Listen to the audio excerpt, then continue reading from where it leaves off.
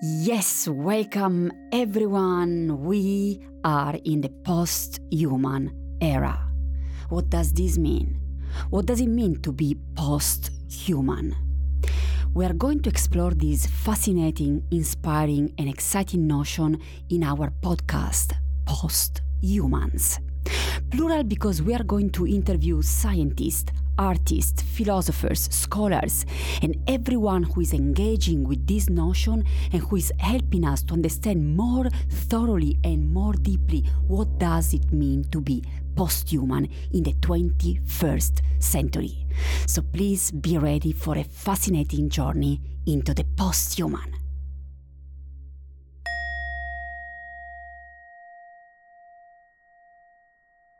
All right, so dear posthumans, I'm extremely honored and excited to have here a real interesting, intriguing, original thinker of the 21st century. We have Anders Sandberg here with us.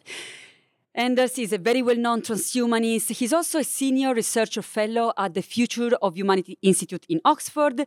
First of all, Anders, thank you so much for being with us and for discussing transhumanism and far futures with us. Well, thank you so much for having me. So welcome. So a little introduction, although he doesn't need one, but Anders Sandberg is a senior research fellow at the Future of Humanity Institute at the University of Oxford in England. His research centers on management of low probability, high impact risks, estimating the capability of future technologies, the ethics of human enhancement, and very long-range futures. Now, this is exactly what we're going to do with Anders. We're going to have two interviews. The first one, we're going to talk about, let's say, emerging technologies, present and close future, and transhumanism. Again, Anders has been a leading voice in the field for many years now within the transhumanist philosophy. And then we're going to go with a second interview in which we are going to talk about far futures. And again, there are not many thinkers who really engage with the thought and with the possible implications of far future because it's definitely a real challenge. But Anders does. So, first of all, again, thank you so much, Anders, for being here. And I should also mention that we are at Princeton at the wonderful conference Envision. Oh, yeah. Envision is awesome. It's awesome. So, Anders, can you tell us a little more? How did you get interested in transhumanism? Again, you've been a leading voice in this field for many years. And how is maybe the field changing? And what is your approach about the transhumanist philosophy? So, it all began with me growing up in a fairly boring suburb of Stockholm in Sweden in the 1970s. And I read all the science fiction books at the local library as a form of escapism. And then I decided, well, actually, I could make this real, perhaps. So I read all the science books at the local library. And then at the branch library, and then I started hanging out at the municipal library, and then the university library, and eventually I ended up in Oxford. So for me, the idea that the world could be radically different from what it currently is has always been a present concept. And I realized that, yeah, science and technologies are, of course, things that are most obvious, at least to me, ways that it could radically change things. So that brought me into transhumanism. I read Ed Regge's The Great Mambo Chicken and the Transhuman Condition, which is a brilliant overview of transhumanism in the late 80s, as well as Barrow and Tipler's Anthropic Cosmological Principle that got me into this interest of a very large-scale far future. And then in the early 90s, I entered the world of internet when I reached the university.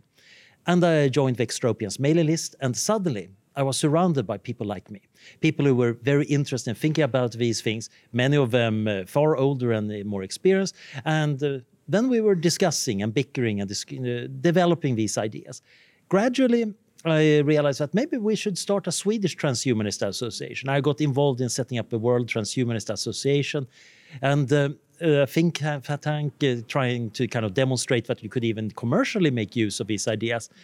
And then after I got my PhD about computational neuroscience, in parallel, I've been thinking about ways of improving brains and improving stuff.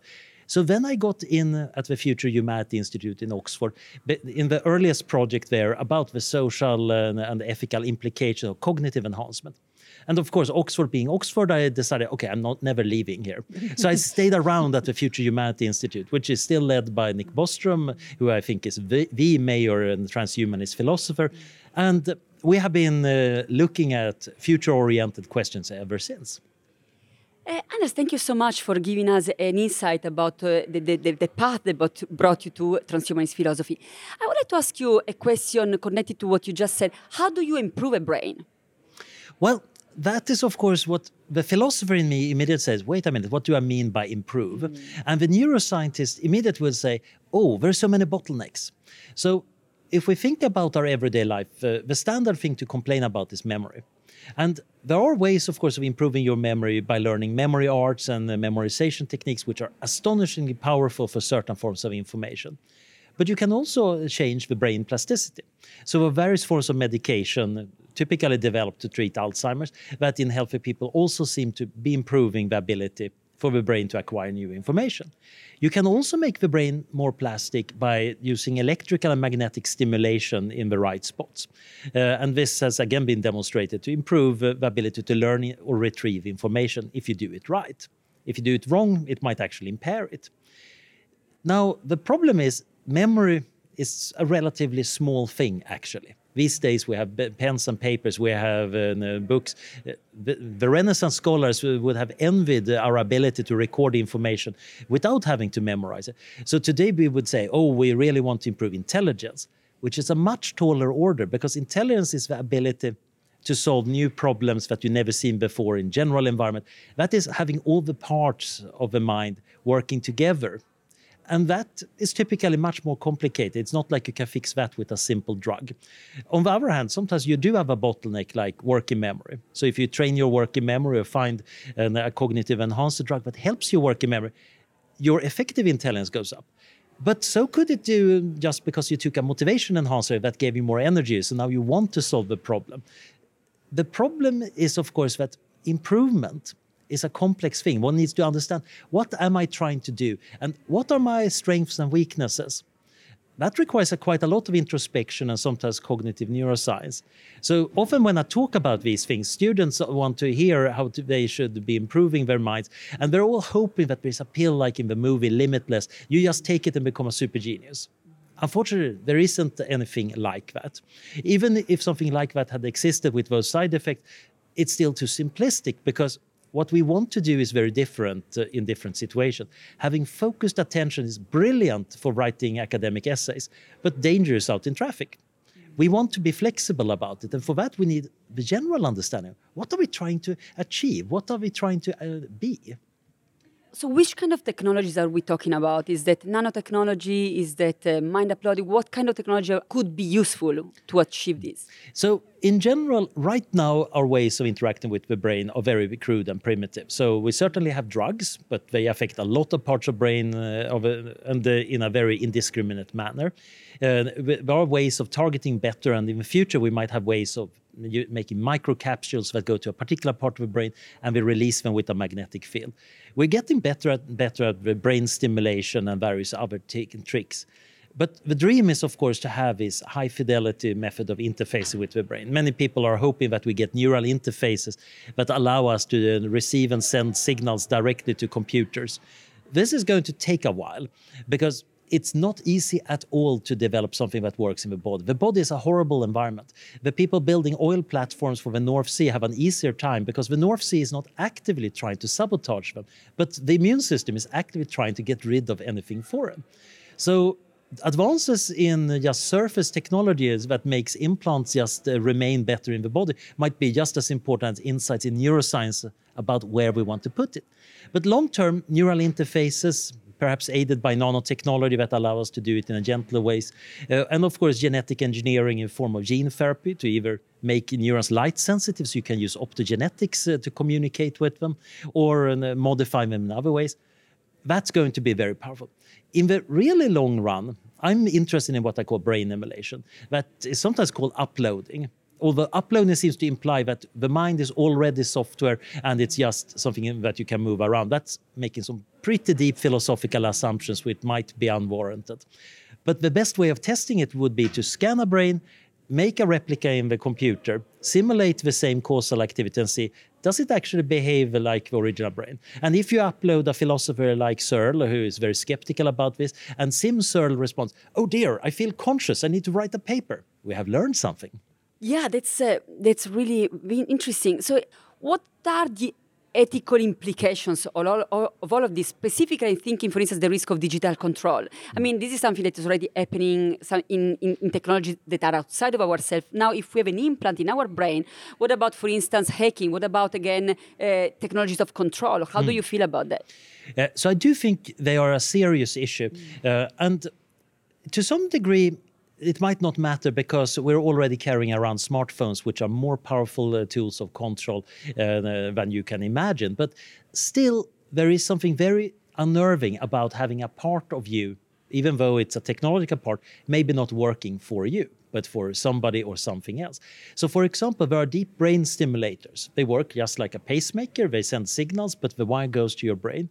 Many of them have wireless connections, but no encryption, no password, no logging. And it's possible to hack them. Now, depending on where in the brain they're located, the effect might be everything from just removing the therapeutic benefit to operant conditioning. If it's in a particular part of the brain, in principle, somebody could stimulate a kind of a positive emotion every time the victim saw him, and a negative emotion every time the victim saw his competitor, subtly, without the victim noticing, manipulating the behavior. And this is very destructive because if you start suspecting that maybe somebody's manipulating me and I can't even tell, that's very bad for your autonomy. So it's pretty obvious that, first of all, we need to have good security in these implants. That's kind of obvious. It's technically slightly challenging, but it's something that can be solved. It's a technical problem. The more subtle part is when we start extending our minds outwards. Part of our minds are going to be residing on systems that are not exactly under our control. I'm a believer in Chalmers and Clark's extended mind hypothesis. I do regard a fair bit of my virtual possessions as part of my mind. But I discovered to my horror, shock and surprise and also glee when I was in China a few years ago and Wikipedia was censored that, I seem to be treating Wikipedia as part of my memory. I was looking up things without knowing it on Wikipedia all the time. And memories that I believed I had were actually edited together by editors on Wikipedia and was in some sense a collective distributed memory that it was possible for a government to censor. Unauthorized people could edit it. And I was up until that point not aware of it. So the problem here is when we extend ourselves, in some senses we might have to accept that other parts of our minds are not under our control. In some sense, that's normal. We don't control our subconscious very well. People who try to control the subconscious find that it bites back in complicated ways. And maybe as we extend ourselves out in the world, we might find that we actually get our technological subconscious that's not always on our side. But it also feels like, just like we might want sometimes to have therapy to function better as full beings, we might need some technological therapy to ensure our integrity as technosocial beings. Thank you so much. And in this really deep reflection, do you still think that the notion of subjectivity and identity and the self is useful when, for instance, we're thinking of the self as maybe connected to different bodies or multiple bodies? For instance, thinking of the work on Natasha Vita-More. How do you think of, again, notion like subjectivity, identity, the self are still useful, or we need to reframe them and think about them? So I'm skeptical of the notion of a self. I used to have the philosopher Derek Parfit as my landlord. And he's famous, of course, for his book Reasons and Persons, with all this thought experience demonstrate that personal identity might be more of a psychological model than a real thing. On the other hand, that psychological model is a model of something. I have memories of my childhood. I can see that I have plans that stretch over years and even decades of my life. And I think it's useful to have that kind of thing, even though the I thinking that is changing. So Anders in 10 or 20 years is going to be a rather different being. But I still do have some influence over what I develop into. And since I have certain values, and I think these values should be around, I might want to ensure that things go well for these future Anders. even though I'm hoping that's going to be a highly upgraded Anders, even to the point that eventually, of course, Anders 2.0 and 3.0 are beyond my current horizon. I can't really imagine what they are, or even recognize them maybe even as beings. But as long as the transitions are all done with a kind of full informed consent and awareness, I think that can be done well. The problem is, of course, there are many unknowns here, and we don't really have a good language for thinking about modifying oneself, thinking about oneself as a project, and handling the subtleties about subjective experience. Does it matter that I'm conscious? I do think that you can have moral patients that are not conscious. I actually think that you could have unconscious robots that are still morally valuable, which makes me slightly unusual. But certainly being conscious means that pain feels something. Pain is bad in a much more clear sense than a robot's responding, ouch, whenever it runs into a wall without actually doing anything. So the subjective experience might actually be important also to find ways of refining and controlling. Now, I'm very lucky. I have a very positive subjective experience. I'm very cheerful, probably because of genetic reasons, but also because I've done do-it-yourself cognitive behavior therapy on myself. So that's great. And I think it's a nice thing to have good experience in the future, regardless of who or what they're attached to. But still, I think we are just at the start of thinking well about these things, because typically the words and terminology we have is all based on a very traditional Western idea about an atomic self, which is totally transparent to introspection and has this atomic soul that is a perfect identifier and eternal. The idea that we're biological, complicated creatures that are modifying ourselves both directly and indirectly and accidentally, we still don't have a good language for it. Very, very interesting. So, of course, there is much more to talk about with you about the future, and we're going to go there with the second interview. But before we do that, there is one more question I'd like to ask you about the present and the close future, near future. So, you're a supporter of, for instance, the science of cryonics, and I want to ask you with the notion of subjectivity. And the question that I have, and I think, again, we're doing speculative philosophy, but what do you think is the condition of someone who is being cryonized before they are, if it's going to ever happen, resuscitated? Like, is that stage is like a dream state, or is it like a coma state? Is there any consciousness in this, stage that may last 100 years, maybe 200 years, or maybe 1,000 years? So where is the consciousness of a patient who is cryonized at Alcor right now, for instance?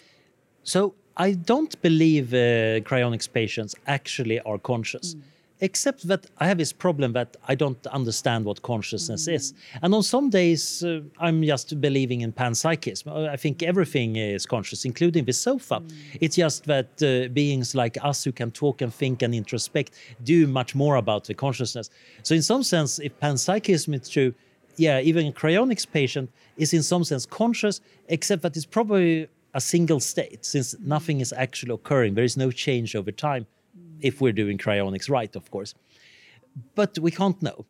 But I would be very shocked. I would be really surprised. And I think this would be a revolution, actually, in philosophy and science, if we managed to thaw out a cryonics patient and he or she responded, "At last, it's been so boring." Yeah, and again, if we can talk about it, I see that you have, that's from Alcor, is that right? It's, yes, yeah. So you are planning to be cryonized eventually. And first of all, what is your take about it? And when do you hope to be coming back to which era, for instance? Also, should you be able to choose the era in which you want to come back? How do you feel about the stage in between?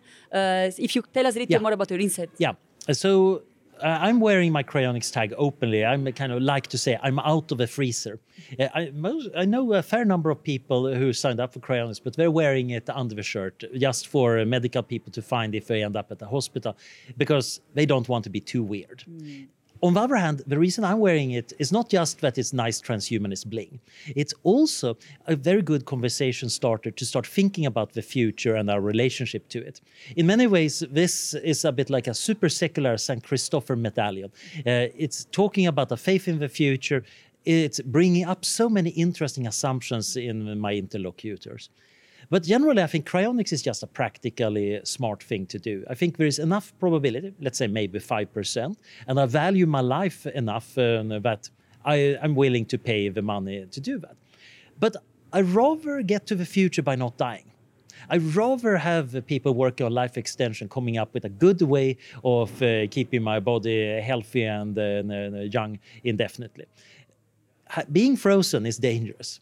There is quite a lot of risk that it's not going to work at all. There is a fair bit of risk that the suspension process causes irreversible damage.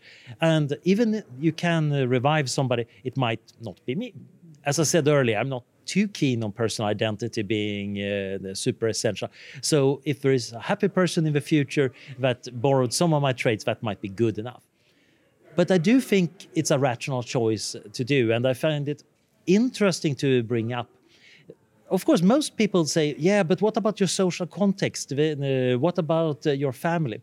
And I'm, of course, hoping to find my family in the future because hopefully cryonics or life extension has worked well enough and they have availed themselves to it. But sometimes I compare cryonics patients as refugees. We have spatial refugees today who need to flee from one environment to another one because they can't survive in the original situation.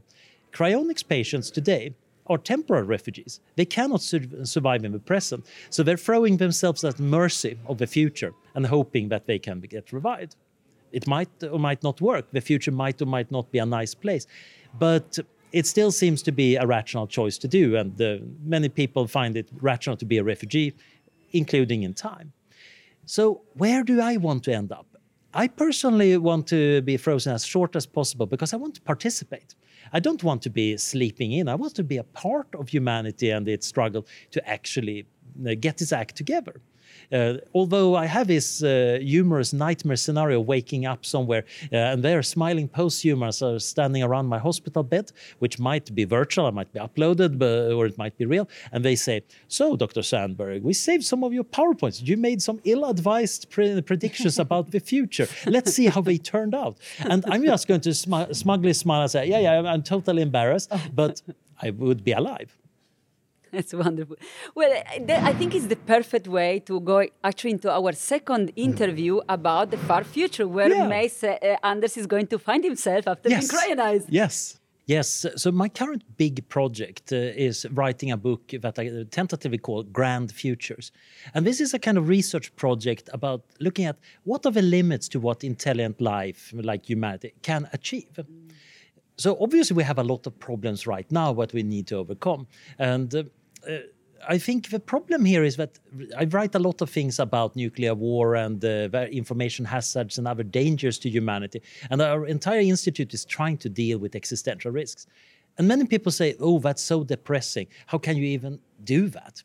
And the answer is, well, we're really optimistic about the long-term future. If we survive and get our act together, the future could be really great. So my project is really about describing how great could it be? Can we measure that by different scales? What can we actually say about the very far future? What can you say about the very far future? And how far is this future? So my approach is very much looking at what the laws of physics limit us to. Now, we don't know all the laws of physics yet, which makes it also philosophically a very interesting thing about how do we reason about domains where we are uncertain about some fundamentals. So I use various techniques to deal with that. And it's a little bit like climate versus weather prediction. So predicting the weather a few months in advance is not possible because it's a chaotic, complicated system. But we can do pretty decent climate predictions because that's much more a lawful system. And similarly, human society is strongly affected by chaotic processes, human agency, a lot of things that are essentially random, or at least we cannot predict. We don't have any science or knowledge on how to do that. However, we can certainly say that there is a certain amount of energy falling on Earth from the sun, and that's being processed by whatever processes are on the Earth, and it's radiated out into space as waste heat. We can quantify that quite well, and we can say that produces certain limits on what can go on this planet. So I'm using these methods to speak about where the limits for intelligence go in the really far future. So you asked me how far I can go. And basically, in my book, I start out by thinking about what about future post-scarcity societies? How rich could we become in a material sense? But also in a sense of automation. What services could we get if we succeed in making safe AI? How nice could life be in a relatively materialistic sense? But then that leads to the next interesting question. Can you also do this in a sustainable sense? And what would the end game of sustainability be like? And most people in sustainability studies, they're struggling on making us more sustainable rather than unsustainable. They're thinking in timescales of hundreds of years or thousands of years, and that is rather short. And my question is rather, is there a form of sustainability endgame that would allow a civilization to sit on Earth indefinitely? And it turns out that there probably are methods of doing that. I can give a kind of existence proof by thinking about totally enclosed greenhouses with hydroponic gardening. That's probably not the right way of doing agriculture, but it looks like one can make a fairly strict argument that this demonstrates that it's possible to be 100% sustainable. Now, we might not want to go down that road, and maybe we will never achieve that, but it seems to be allowed. The really interesting thing is we also have geophysics that allows us to think about what will the future of Earth be like. So we can notice that in about 50,000 years or so, our current interglacial is going to end. The polar ice caps are going to start expanding back. My native Sweden is going to be all covered with ice. And that's going to keep on continuing for a few millions of years of ice advancing, staying there for a few 100,000 years, then retreating for a while with a new interglacial. We can use an archaeological and paleontological record to actually reconstruct that future. It might be, of course, that in the future people say, no way, we're not going to allow this to happen. We're going to take control of the climate and prevent the ice age from happening. But it's very useful to look at the base case where nobody does anything, to think about it. On even longer time scales, we can consider the habitability of Earth. It looks like Earth's biosphere has about 1 billion years to go, give or take a few 100 millions of years. This is an area where the models are still pretty primitive. The problem is, in the long run, the sun is getting brighter. And this is, again, a very well understood process. So this is not very speculative. The problem is we don't know exactly when that leads to overheating and the carbon dioxide depletion on Earth. The irony is that right now we're struggling with too much carbon dioxide. But in the long run, Earth is going to run out of carbon dioxide in the atmosphere because a hotter sun means that more silicates absorb it, which means that the volcanoes are adding a bit of the carbon dioxide, but it's getting removed very quickly. So the plants have nothing to eat. And that means the end of photosynthesis. And at that point, life on Earth is going to have a rather bleak time. Again, we can start considering, could we extend the lifespan of the biosphere? And it seems like it's possible. You could imagine, for example, putting a solar shade between Earth and the sun. This might sound like an outrageous mega-scale engineering project, but you basically only need to add a napkin of material per year between now and 1 billion years in the future. So you could imagine automated devices that both are self-repairing and adding these napkins. And even if there are no humans around, we might actually gift the biosphere an extra 1 billion years, which raises really interesting environmental ethics questions about, is this a good thing or a neutral thing? And many contemporary environmental ethics concepts, even though we might say that life has value on its own, don't seem to be able to accept the idea that you could actually add extra years to the biosphere. So I'm writing a separate paper about this interesting problem. This is very, very interesting. So, of course, I would like to ask you a question about the human, because you're talking about millions of years. So, first of all, we don't know if there are going to be, like you say, humans around or not. But if there are going to be humans, from an evolutionary standpoint, are they going to be still humans? What do you think of that? What do you think of the evolution that would have happened by then? So, if we imagine that humans survive, but we don't do anything transhumanistic. We don't do anything weird. We never try to engineer our genes or anything. We're just living as a society, just like our current one. There's still selection processes going on. Young people being stupid with cars get them killed. They have fewer kids. Over evolutionary time spans, we would actually evolve towards being safer drivers, which maybe isn't a grand transhuman evolution, but we are going to change. And genetic drift is definitely going to modify. So if we wait a few million years, certainly those humans are going to be pretty different from us, just like we were different from the Neanderthals. And I don't think it's likely that we're going to keep our fingers out of our genome. Some people are going to be messing around with it, whether using advanced methods like CRISPR or just selective breeding. And that is, of course, totally ignoring all the other possibilities about using nanotechnology and other advanced technologies to modify us in other ways. So I'm pretty confident that in the long run, we are going to be an utterly different species unless we decide very conscious that, yeah, we are going to remain according to this standard and implement it, which is a really weird idea too. Kind of forcing ourselves to remain a species that is unchanged, even though the world around us over millions of years would become totally unrecognizable. I don't even think that is a desirable outcome. I'd rather see us branch out into new species. Yeah, and also talking about new species, let's also talk about new spaces.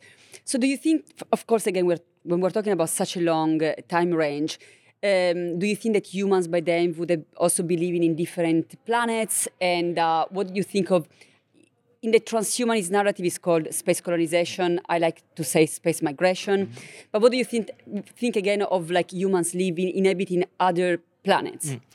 In the long run, that is the only way of surviving in the long run. Elon Musk is totally right about that one should become multiplanetary, except that he might be wrong about the planet part. This is actually where Jeff Bezos and his version of Gerald O'Neill's classic vision from the 70s, I think, is much more right. That living on a planet has some advantages. It's a self-supporting system, but most of the mass of Earth is just sitting there holding us down. It's not doing anything, it's not supporting life, it's just being rock. You could actually use the mass of an asteroid belt to build habitats that could have a much larger biosphere in the surface. There could be much more life, not just more people. And I think that is actually an ecological niche that if we can achieve that, opens up the universe to us. So right now our ecological niche is kind of hunter-gatherers or agriculturalists. That other ecological niche would be taking solar and power and asteroid material, converting it to habitats that contain the elements of life and allow us to build more habitats, solar panels, etc. It's basically a new form of ecosystem. And the amount of material that could be turned into life and habitats is enormous. Literally trillions of people could be living in the solar system, not just for 1 billion years as on Earth, but for several billion years until the sun really turns into a red giant. And of course, if you actually can live on asteroid material and turn that into a habitat, you can imagine putting it into motion and moving it to other solar systems. Even if we don't do any grandiose fast spacecraft moving close to the speed of light, over very long time spans, other stars pass close by. So even if people just jump over in those rare occurrences, we would, within a few billion years, be spread across the galaxy. And of course, if some people actually want to go there faster, spending much more energy and engineering, that seems to be doable.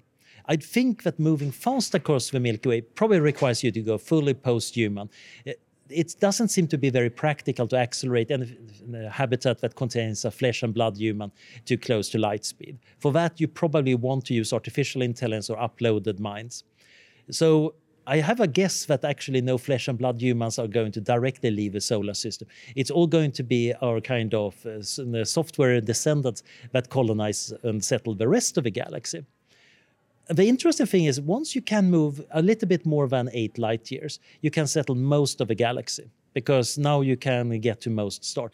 If you can only move a shorter distance, you're essentially stuck in a small cluster of stars.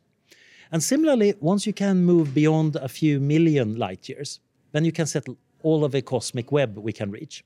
There is an upper limit about 4.9 gigaparsec away, about 16 billion light years away, that corresponds to those galaxies that's so far away that we will never catch up with them because of the accelerating expansion of the universe. So there is a limit to how much of the universe we can ever touch.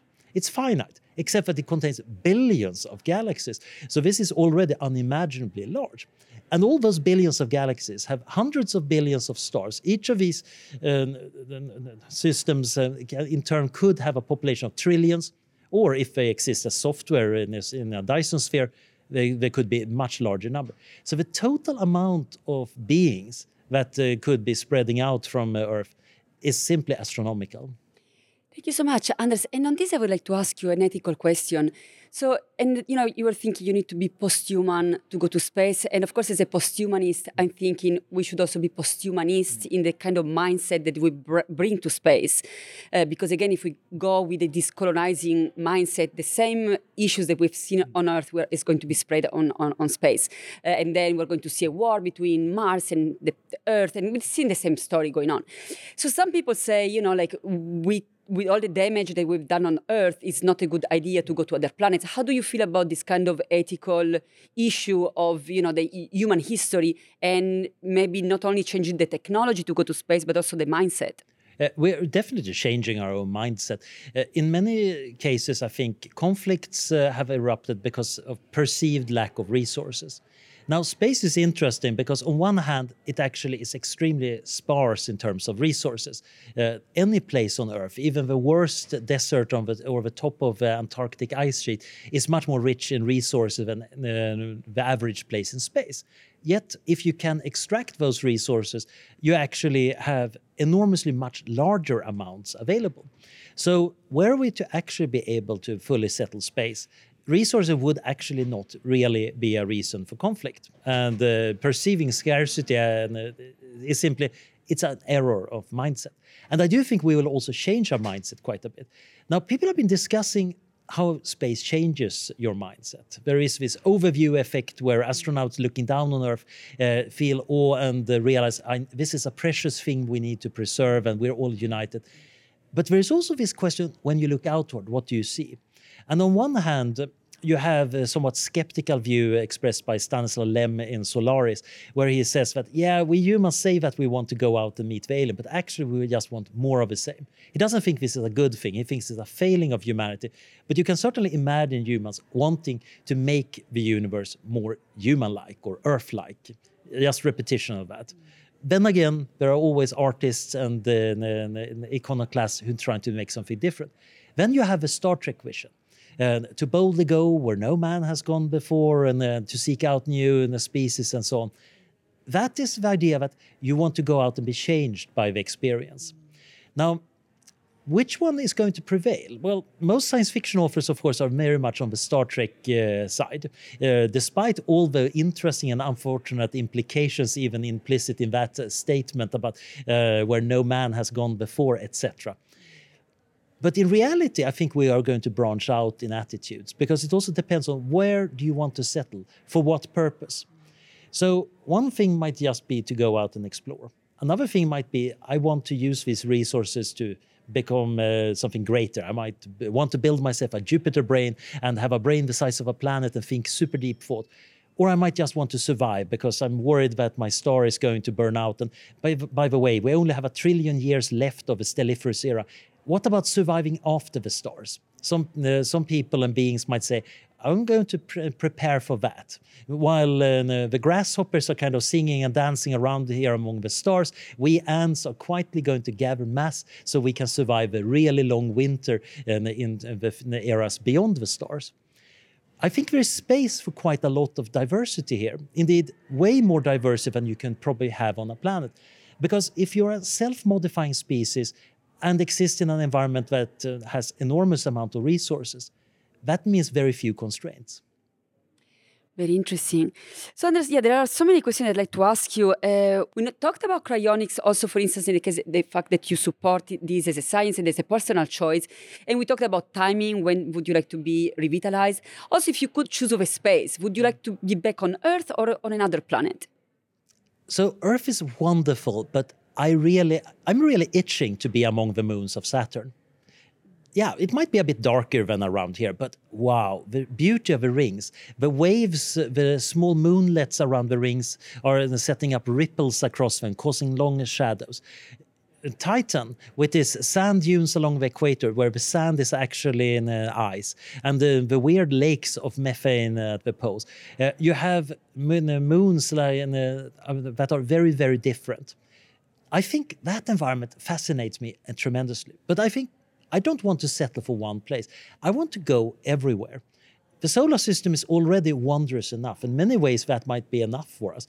But I think I want to see the rest of the galaxy. I want to see Sagittarius A star, the central supermassive black hole. And that's definitely going to require a very post-human body to even get close to that. I want to make use of resources in the supergiant accretion disks around black hole, building Dyson spheres to use that energy to think more deeply.